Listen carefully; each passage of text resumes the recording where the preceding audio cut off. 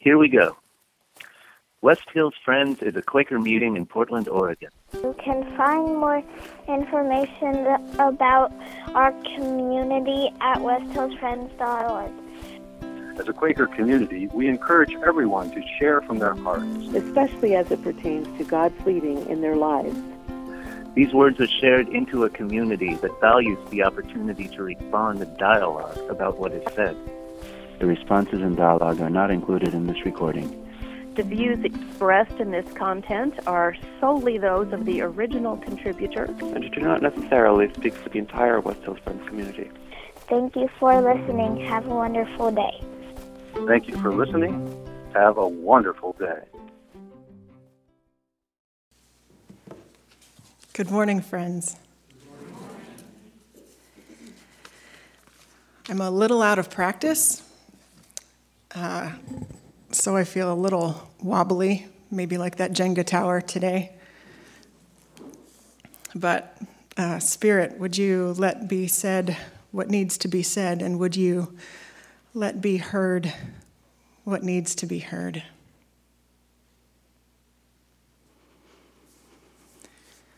My name is Martha, and I am a pilgrim.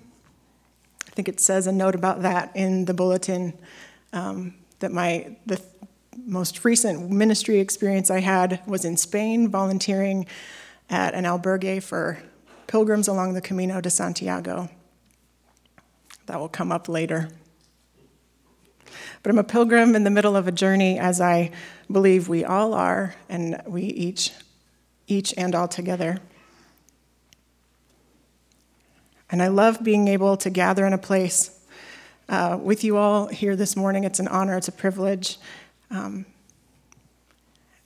even in these first moments and bits of time that I've spent with people from among you, parts of this congregation, it's a beautiful thing to see people who so faithfully follow God, so earnestly and faithfully.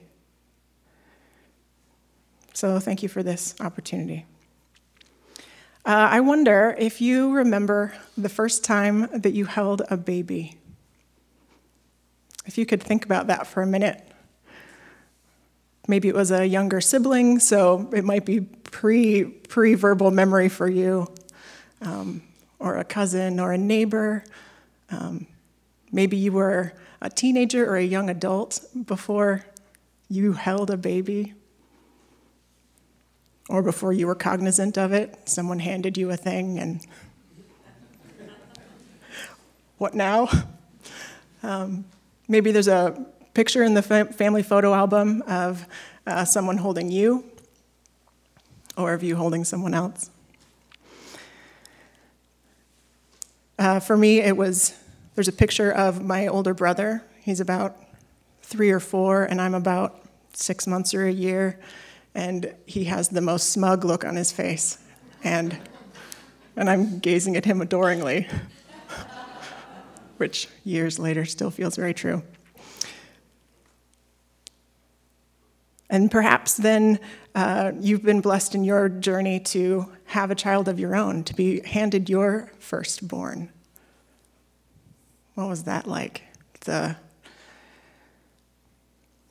weight in your arms, the wobbliness. When we're small, I'm sure, whether it was you or another child you assisted, they were probably seated on something soft. They were probably surrounded by pillows.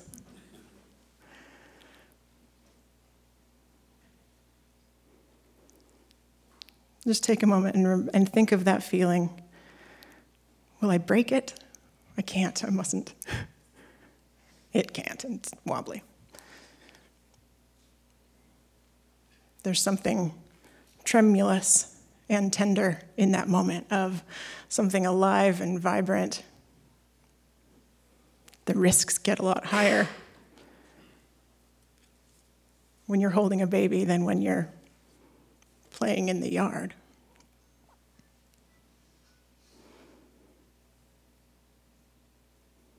We'll come back to this thought in a minute. I had a hard time figuring out what to say today, what message to bring, mainly because in the last couple of years, as soon as a minister of the word prepares a sermon, something in our recent administration, the news cycle will 2 or 3 or more horrendous things will happen between the writing and the bringing. So something gets rewritten or a truer word is necessary. So I went to the lectionary, the center of all these denominations who follow God, this 3-year cycle of which texts will be read on which Sunday, established decades ago. And often in my pastoral ministry, when I felt lost, I've gone to the lectionary, and what seem like a smattering of texts will have a perfect, necessary word for that day. The Spirit is in what was prepared years ago. And so I checked today's texts, and there were a couple of sparks, but nothing that really took root or bloomed into a garden of thought. And then I realized that this week is Thanksgiving, which we just sang about at length. So I looked at the Thanksgiving texts, and I will read 3 of them. I felt like Spirit was in these texts. Once again, I will read 3 of them in a row because they bring a concise message, a coherent message. I'll be reading from Joel 2, verses 21 through 27, and then Psalm 126, and then Matthew 6, 24 through 34. And in this season of Thanksgiving, which might appear needs to only be a time of gratitude, I would contend that Thanksgiving also provides space for lament, for reflection. And so here in these texts with me, the juxtaposition of desolation and abundance. Joel 2, Psalm 126, and Matthew 6. Forget your fear, my beloved land. Side note, in the New Revised Standard, it says, do not be afraid, O soil. Forget your fear, my beloved land. Rejoice and be glad, for Yahweh has done great things. Forget your fear, you beasts in the field. The wilderness pastures will once again be carpeted in green. Trees will bear fruit again, and the fig and the vine will give you their full yield. Rejoice, children of Zion, rejoice. Be glad in Yahweh your God, who sends you rain, the autumn and spring rains as of old, and a new spring crop. The threshing floors will be heaped with grain. The vats will overflow with new wine and oil. I will repay you for the years that were eaten away by the locust swarm, the winged locust, the scavenger locust, and the bark-stripping locust. Side note, who knew there were so many types of locusts? And they kept coming, wave after wave of locust. The locust swarm, my great army which I sent against you. You will eat your fill and be satisfied, and praise the name of Yahweh your God, who has dealt wondrously with you. My people will never again be put to shame. You will know that I am in the midst of Israel, and that I, Yahweh, am your God, and there is no other. My people will never again be put to shame. When Yahweh brought us captives back to Zion, we thought we were dreaming. Our mouths were filled with laughter then, our tongues with songs of joy. And from the nations we heard, their God has done great things for them. Yes, Yahweh has done great things for us, and we are filled with joy. Now, set our captive hearts free, Yahweh. Make them like the streams in the driest desert. Then those who now sow in tears will reap with shouts of joy. Those who go out weeping as they carry their seed for sowing will come back with shouts of joy as they carry their harvest home.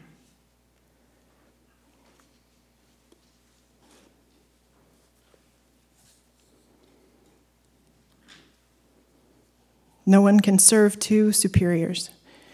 You will either hate one and love the other, or be attentive to one and despise the other. You cannot give yourself to both God and money. That's why I tell you not to worry about your livelihood, what you are to eat or drink or use for clothing. Isn't life more than just food? Isn't the body more than just clothes? Look at the birds in the sky. They don't sow or reap. They gather nothing into barns, yet our God in heaven feeds them.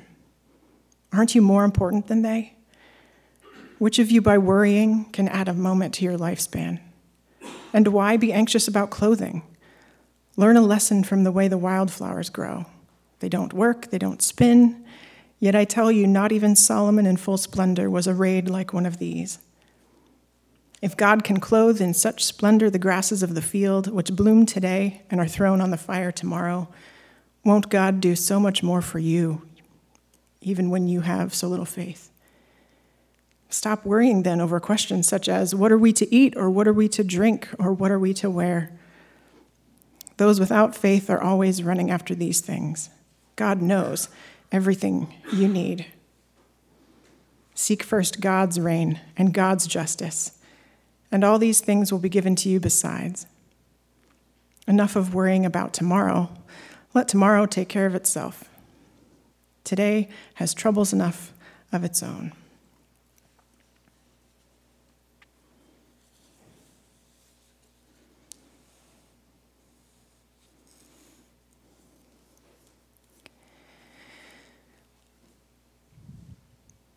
I mentioned at the beginning that I'm a pilgrim. I've done a lot of walking in the last few months and years. So both literally and metaphorically, I believe we're all pilgrims, whether we are walking on our feet or journeying day by day. One of the things that I learned as I walked was that you can't worry about tomorrow. You can't worry about anything other than what's right in front of you. And I found that there was always enough. There was always enough food, enough water, enough friendship. There was something provided before I knew to ask for it, before I knew I needed it.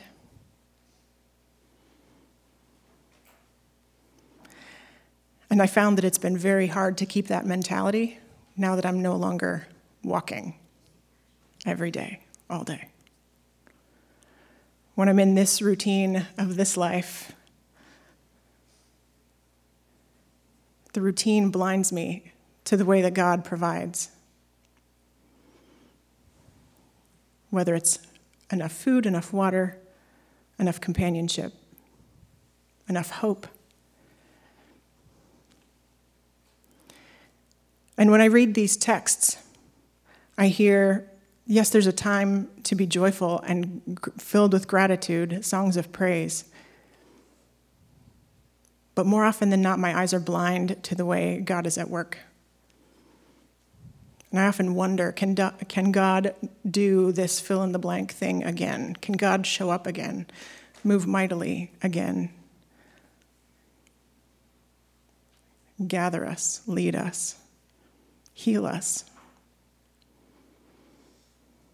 So maybe you this week are in a place of readiness to sing songs of gratitude and joy.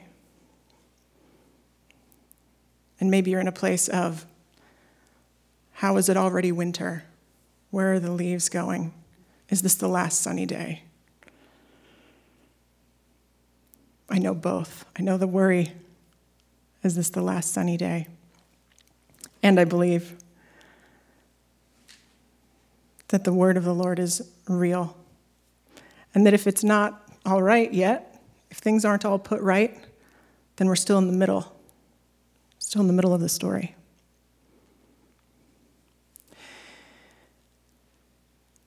As I walked in Spain, I got to stop in a number of churches, cathedrals and iglesias, tiny chapels and huge buildings. And I saw a lot of religious art, a lot of Mary holding Jesus, Mary standing on the moon, Mary as Queen of Heaven, Mary as the Virgin, Mary holding the baby. And then I started to notice these sculptures or paintings of a man holding a baby.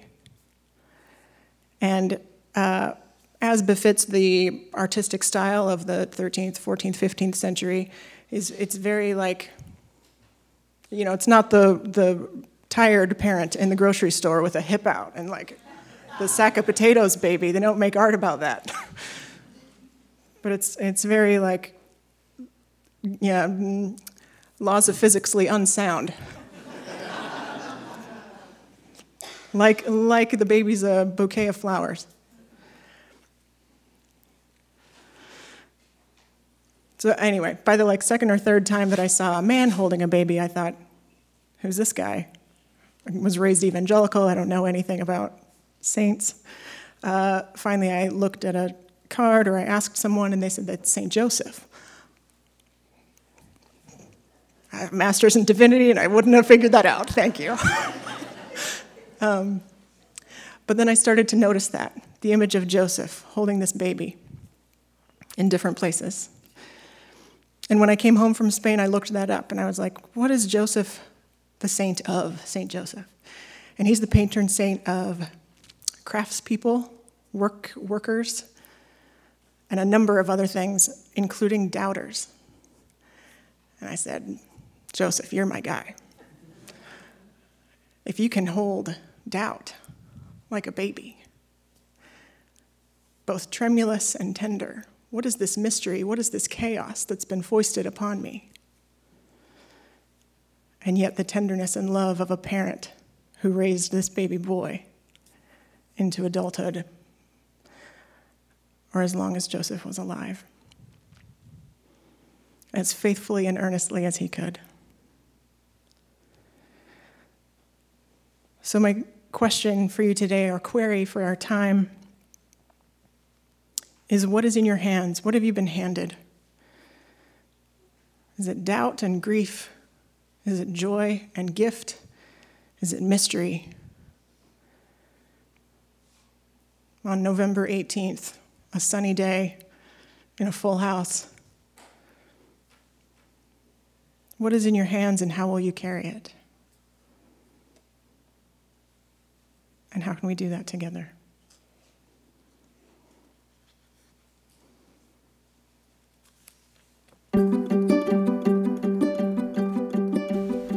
Hey, thanks for listening to our podcast. We're really happy that so many of you are finding it to be helpful and as a way to stay connected with what's going on with us here at West Hills Friends. If you'd like to stay connected with us in other ways, we have a couple options for you. You can check out our website. It's westhillsfriends.org. There you'll find some more information about who we are as a community. You can also follow us on Facebook. We have a Facebook account by just searching for West Hills Friends. You can also follow us on Instagram. We have a Instagram account with the name West Hills Friends. So we hope that you'll get connected with us in other ways. And again, thanks for taking the time to listen to this podcast.